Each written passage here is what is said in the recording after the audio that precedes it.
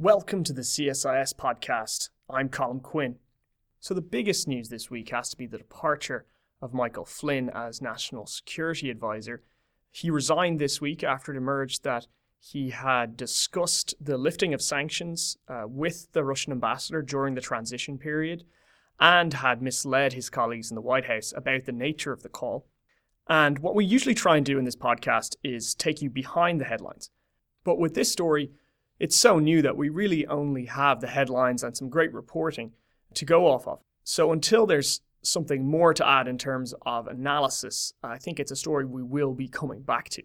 So this week we're going to talk about something I've been wanting to cover for a while on this show, which is Mexico.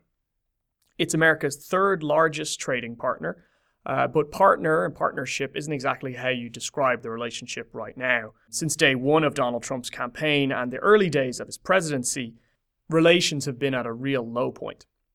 An example of that being Enrique Peña Nieto cancelling his planned visit to the White House over a dispute over the US-Mexico border and the wall. And so since relations have reached this point, we hear from Kim Breyer, the director of our US-Mexico Futures Initiative and the deputy director of our Americas program, on how to start mending the US-Mexico relationship. First, we need to start with the fundamentals on what the Trump agenda is. And when you look at what the administration's policies are, they're not revolutionary. There's nothing revolutionary about them. To improve border security, reform the immigration system, and make trade work better is not. None of these things are necessarily a cataclysm in the bilateral relationship. There are the ways to do these things well, and I don't think the history is already written on this.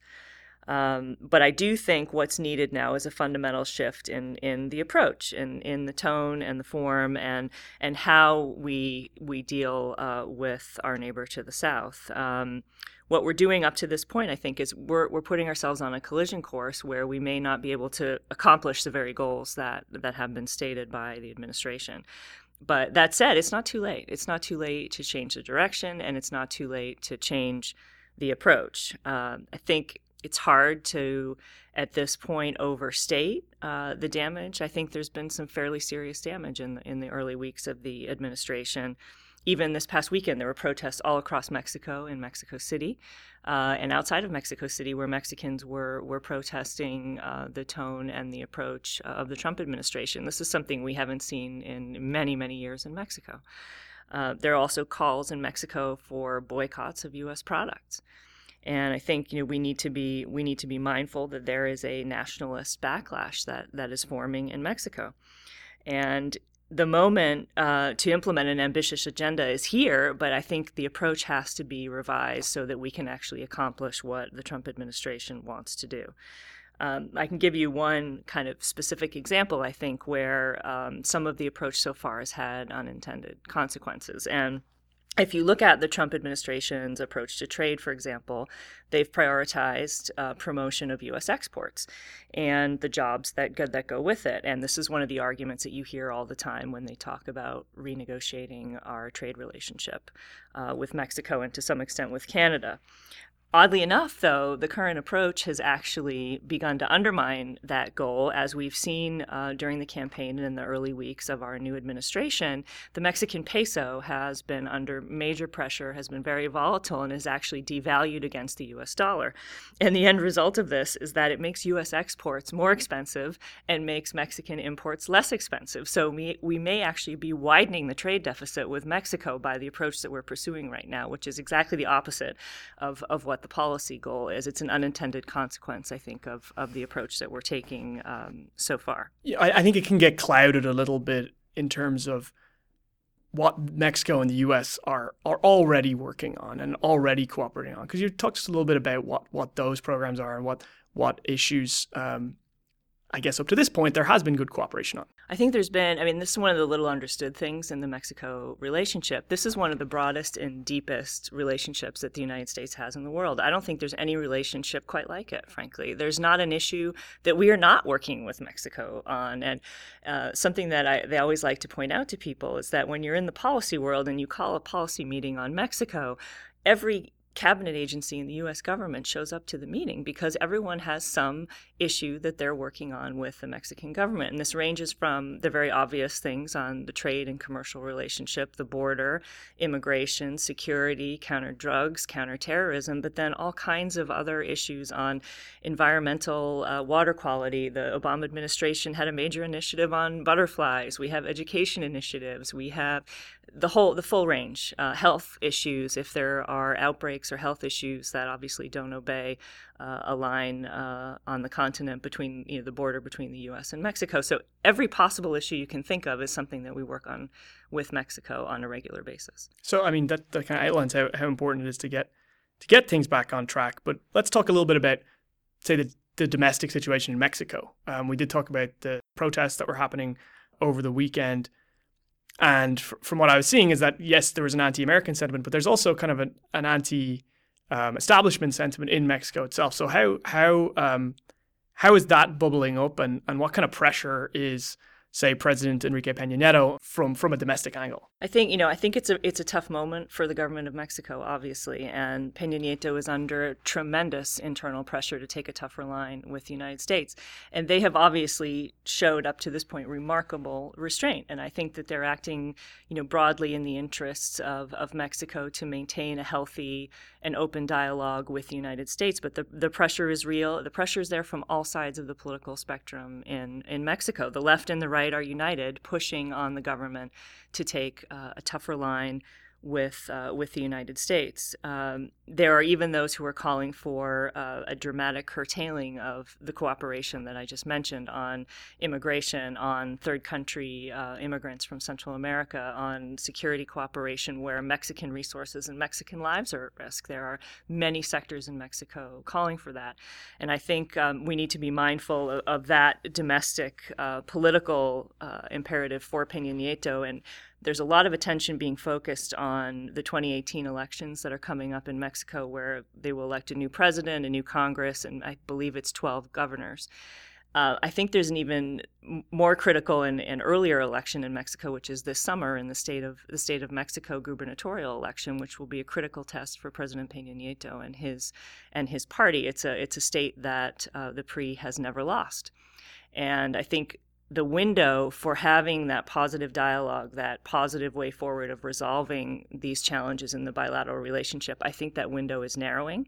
And I think we need to be mindful that there's a timeline internal to Mexico, which may not be exactly the same as the U.S. policy timeline for trying to address some of these issues in a positive way. And I mean, it doesn't seem like Mexico has the leverage in this either. I think it's a tough line. I think it's a very tough line to walk, because there's Mexican national interest, and then there's the political interests that that are more particular, more near term to each of the various political actors. But I do think it's very difficult in the current system for the Mexicans to have the political space they need to have the constructive dialogue. And I think on the U.S. side, there are things we can do to kind of extend an olive branch and give them that space so that we can have a positive conversation about all of the different aspects of the bilateral relationship. And I think one of the things that we also need to be mindful of from a U.S. policy standpoint is that a lot of these issues are interrelated. Even though it looks like trade and security are two separate issues that could be addressed as two different stovepipes, the reality is that if we're very, very tough on trade, we have to then go back to the very same government to talk about security issues. And so we have to be mindful that we have to handle the relationship in a more comprehensive way that has a vision of what the whole relationship is and where that needs to go. I want to now turn to something that is highly contentious and has had a lot of talk from the campaign and now, which is the idea of the wall. And maybe to give it a broader description, the U.S. border and how the U.S. and Mexico act along it.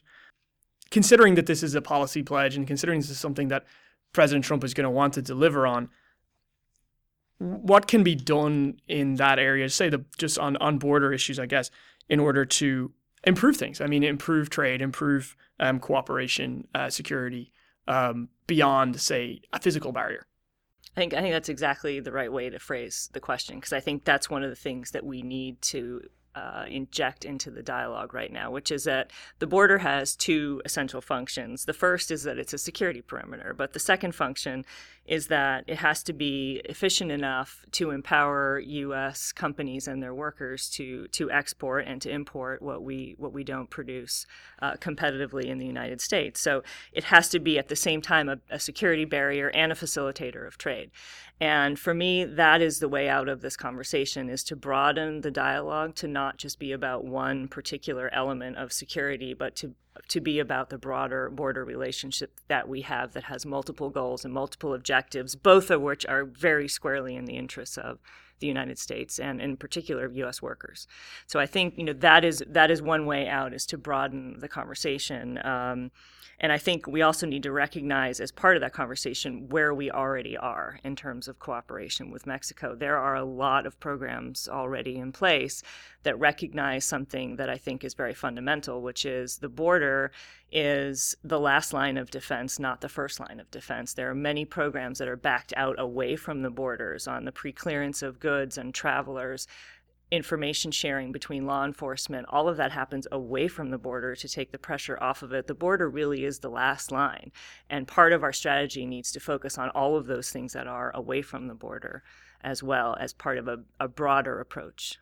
And to broaden it out to, say, North America, Justin Trudeau met with President Trump this week. How can the three countries of North America work closer together? What should they be kind of focusing on? NAFTA is something that comes up in this conversation. Is NAFTA now kind of off the table? I think it's a hard question. I think we're at an inflection point, and I think we're at a point where the U.S. administration needs to take a decision about not so much the detail of the relationship, but the tone and the approach of the relationship. Are these going to be cooperative relationships with our partners and friends to the north and south, or is this going to be a more confrontational approach? And I think each of those fundamental decisions would have a policy outcome. If we approach it in a cooperative way, in a way where we understand that it's possible to have win-wins, I think there's a lot that can be done. I think there's plenty of space to move in a way that works for both countries and in the interests of both of the populations, because after all, this is what it's about. And I think ultimately the idea is to make North America work better for the people who live here. And that means for workers, for exporters, for people who are involved in the global economy, and for those who are not, and for those people that we need to bring in so that they can see the benefits of the policies in North America. But fundamentally, I think it's an issue of what sort of approach are we going to take. And if the approach, I hope the decision will be made that the approach will be cooperative, and that under that framework, I think there's much that can be done. And that was Kim Breyer, bringing us to the end of this week's show. We'll be back with more next week. And so until then, please do get in touch if you have any feedback on the show. See Quinn at csis.org or find me on Twitter. So until next week, thanks for listening.